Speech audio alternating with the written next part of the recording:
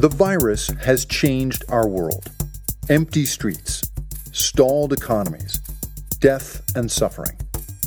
But it has also improved the air. Thanks to coronavirus shutdowns that have devastated the economy, environmental changes are now happening at an unprecedented rate. With fewer people on the roads, skies over New Delhi this week turned from hazy brown to a rare blue. In Paris, air pollution is down 46%, 19% in Sydney. And here in the U.S., with traffic down in major cities by 40% or more, we are breathing 30% better atmosphere than we were when this began. My name is Grant Oliphant, and welcome to Stronger Than This. This is a special podcast series of candid conversations about living in the time of COVID-19. It is not our regular We Can Be season. Please stay tuned for that later this year. The Stronger Than This series will feature new episodes each week with people who are dealing with issues on the front lines of this crisis, as they share firsthand experiences, challenges, victories, and what they see for the long road ahead. And we understand that many are not feeling strong right now. And the intent of this title is not to make anyone feel badly for that. Our hope is that the strength of community can help all of us get through what has happened, what is happening, and what is yet to come. It's less an individual statement than it is about our collective spirit, which I firmly believe is stronger than the challenge that we're encountering. Today, our guest is someone who I've admired for a long time for the caliber of his intellect and the way in which he talks about issues, Dr. John Graham, a senior scientist with the Boston-based Clean Air Task Force, which works to prevent catastrophic climate change by driving technology innovation, policy change, and realistic solutions. John grew up in the rural dairy farm community of Glen Falls, New York. He holds a PhD in atmospheric science from the Massachusetts Institute of Technology and an AB in chemistry from Harvard University. Not shoddy credentials there, John.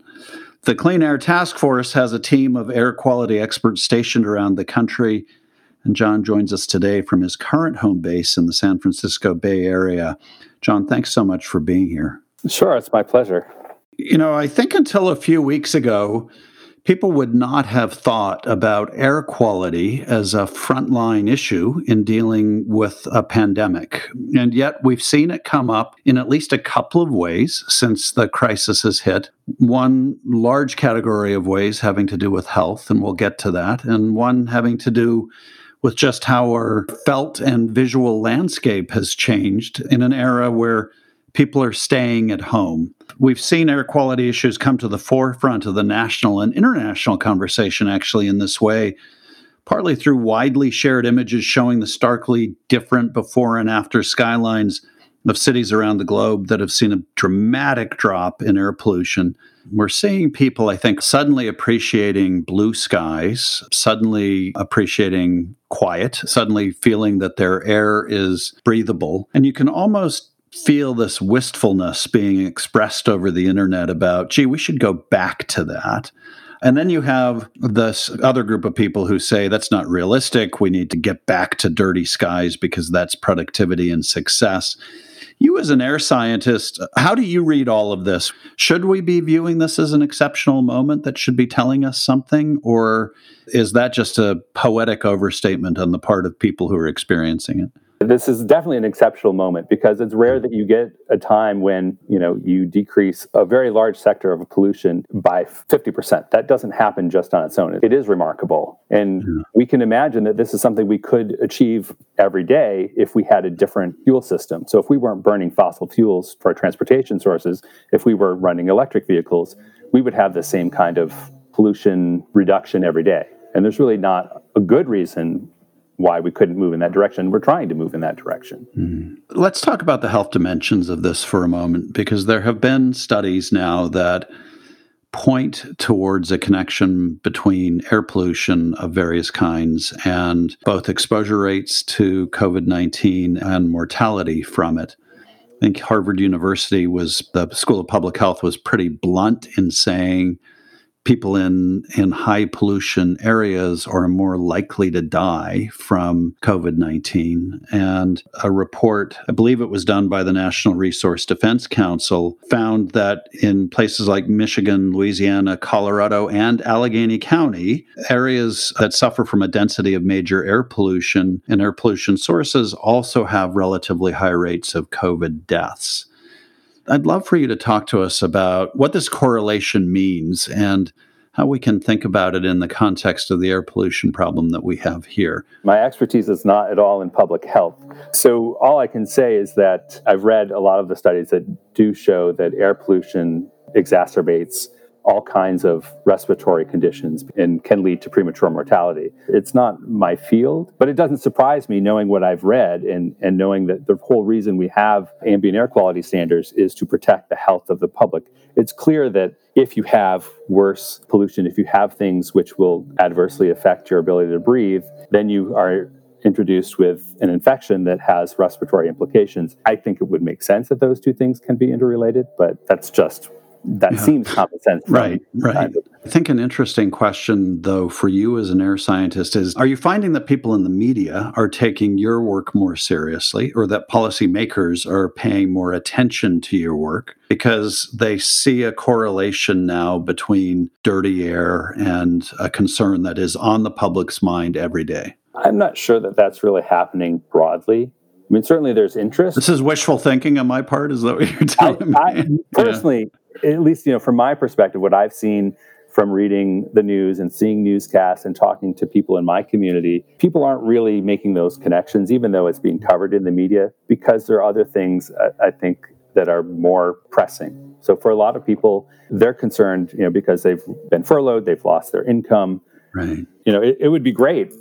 And I would love that if people really drew those connections and took those to heart. But fundamentally, I think people are more concerned about where that next meal is coming. Are they going to be able to make their rent? So before COVID, I think there's a lot of other pressing needs that tend to overshadow some of these other important issues. Are there ways in which you can imagine us taking the lessons of this moment and applying them to the back-to-work world that will eventually be re-entering, so that we are more protective of air quality in that world? One of the things that I think has changed is that people are maybe spending a little more time with themselves outdoors, so going for walks, which they might not have had the opportunity or time to do in the past. And so we probably are experiencing the beauty of nature and just being outside. And I'm hoping that people will recognize that when you're outside doing these activities, that you're really seeing less pollution in the air. So, depending on where you are, that'll be less obvious. But if you're in, say, a big metropolitan area like Los Angeles that is well known for its smoggy days, I think people are realizing now when they walk outside, we're not seeing that kind of smog anymore. And so I'm hoping that they will take that away from this experience and realize that we do have the ability to reduce emissions, which would allow us to enjoy living that much more because the technologies exist. It's just a question of having the will to either drive less or to drive an electric vehicle versus, say, a gasoline-powered vehicle. Given that there are ways in which we can tackle those pollutants in a time when the economy is fully and robustly going through technology and as you said, use of different modalities of transportation, how do you think about the federal government relaxing environmental standards for manufacturers precisely during a crisis like this, which is about a respiratory disease, and we're relaxing standards on behaviors that contribute to respiratory illness? Yeah, I think that's frustrating, but it's not just uniquely now that they're relaxing those kinds of standards. The federal government under the current administration has been moving to roll back all kinds of different regulations that have been put in place to improve fuel efficiency in motor vehicles, to lower the footprint of carbon emissions. There's air toxic emissions that the administration is trying to roll back. All these things are happening even before we have this pandemic. So it's like adding insult to injury, where they're really doing their best to minimize the improvements that we've been making in this country and weakening some of the efforts that we've had that should have led to this kind of future, where we have an emission profile that we're currently seeing to some extent under this pandemic. So the federal infrastructure was moving in the right direction, and now we have the hand of government pulling things back. And I think it's frustrating to see that happen. Let's talk for a moment about Allegheny County and what you've seen in your work here. In some ways, it's an ongoing version of the jackhammering. Sorry, I just had to say that. In some ways, it's an ongoing narrative. There's been a tendency to pit air quality and environmental protection almost against jobs and the economy. So the reaction of some people, particularly on the industry side, is, okay, well, get over it. You live in a place that has river valleys, and the country needs steel, and this is where we make it. So just deal with it. It's part of the price of life. I would love to get your reaction to that sort of base argument, because we hear it so often, and it becomes such a frame for policy making. But you're a scientist who actually gets to see how this stuff works. Are there better solutions than this either or choice that we're presented with? I don't know that it's really an either or. We haven't stopped generating power, right? The locations of where that power is coming from is by and large the same facilities, but we've learned how to reduce the emissions. We've learned to control the processes. And certainly some industries are dirty industries, but that doesn't mean there aren't ways that we can continue to improve the operations and how we go about making the things that need to be made. For example, in December of 2018, there was a fire that knocked out some of the control equipment at one of the facilities in Pittsburgh, and we saw an increase in pollution. In the beginning of 2020, even before the pandemic, there were levels of SO2 that I think were much lower than we had seen in the past in the community. And I don't think production shut down. I think they just did a better job of reducing those emissions coming from facilities. So I don't think we have to have a choice of we can have polluting industries or no industry.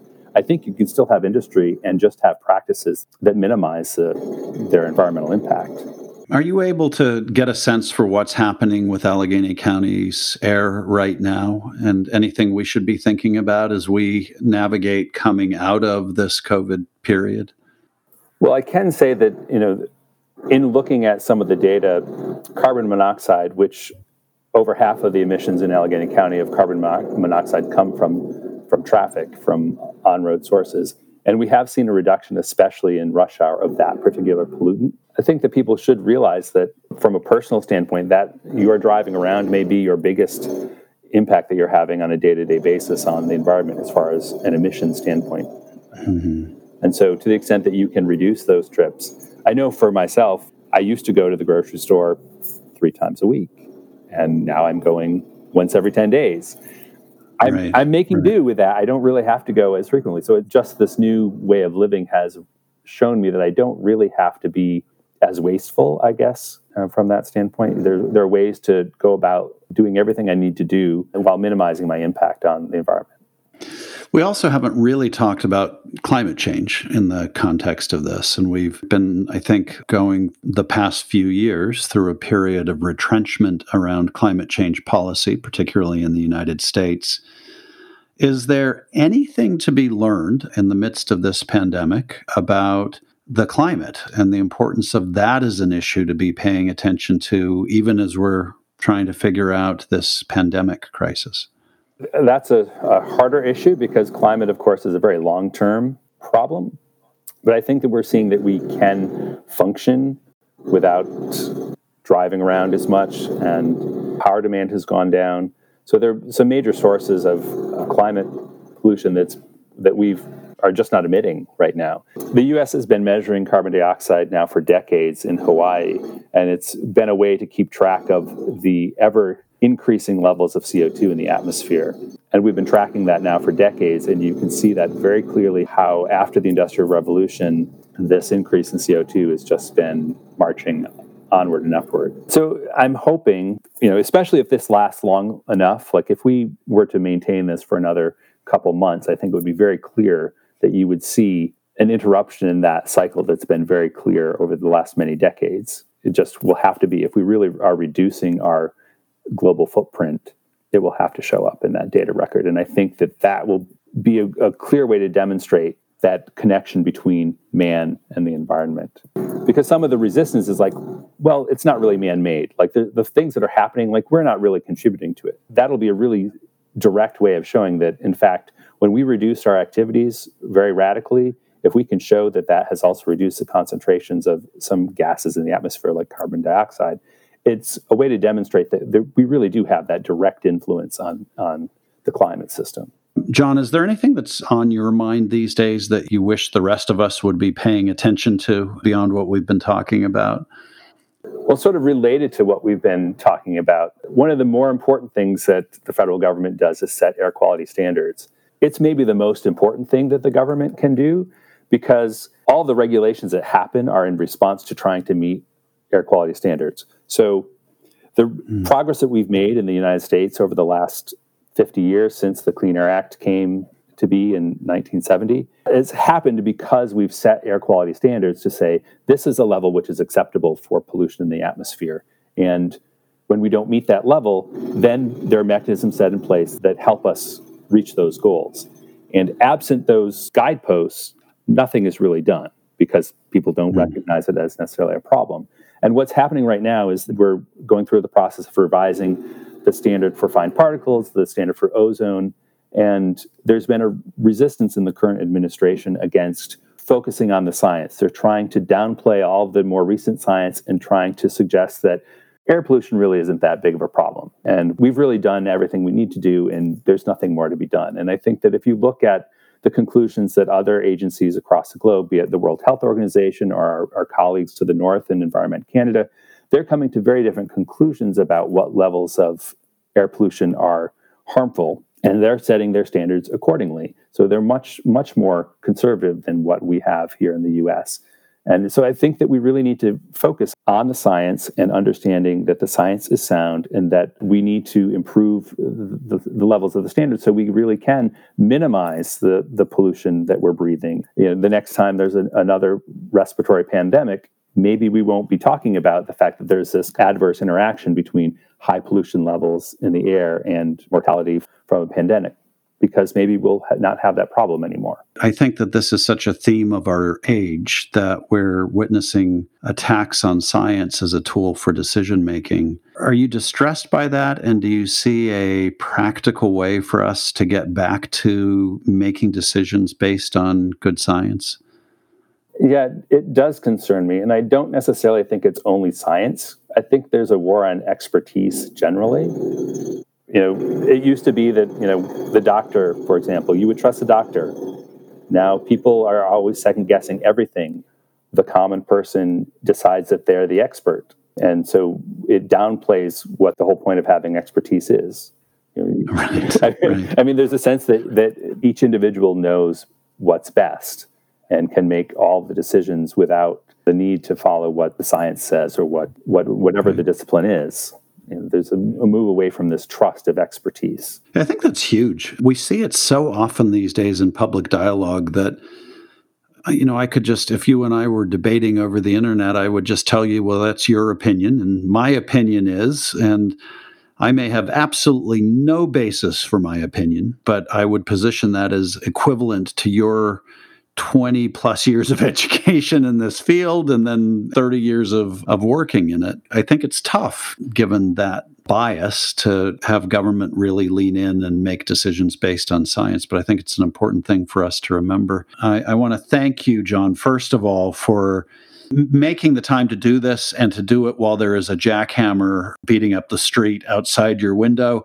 That is a noble level of commitment. The things that really resonate with me as I think about what we just spoke about, we started by focusing on what I called this poetic or scenic moment. People standing in Delhi can suddenly see the Himalayas, and people in LA can suddenly smell the ocean and see air that they haven't been able to see through for a long time. That's an extraordinary and beautiful thing. But as you point out, and I think this is an exceptionally important point, what the pandemic is illustrating is that these are human-made phenomenon, and we have the capacity to change them through policy, through technology, and through behavior. I think that's a perfect place to end this conversation. It expresses exactly what we should be learning, even as we struggle with the reality that some of these air quality issues are also potentially connected to the crisis of the virus itself and the lessons that we need to learn on that front as well. John Graham, thank you so much for taking the time, and we really appreciate you being here. Thank you for inviting me to talk. This is my life work, so I love to talk about air pollution and solutions. Hopefully moving forward, we will continue down the path of cleaner air and brighter skies, and it will really be a sunny future for us. Fabulous. John, thank you. Thank you.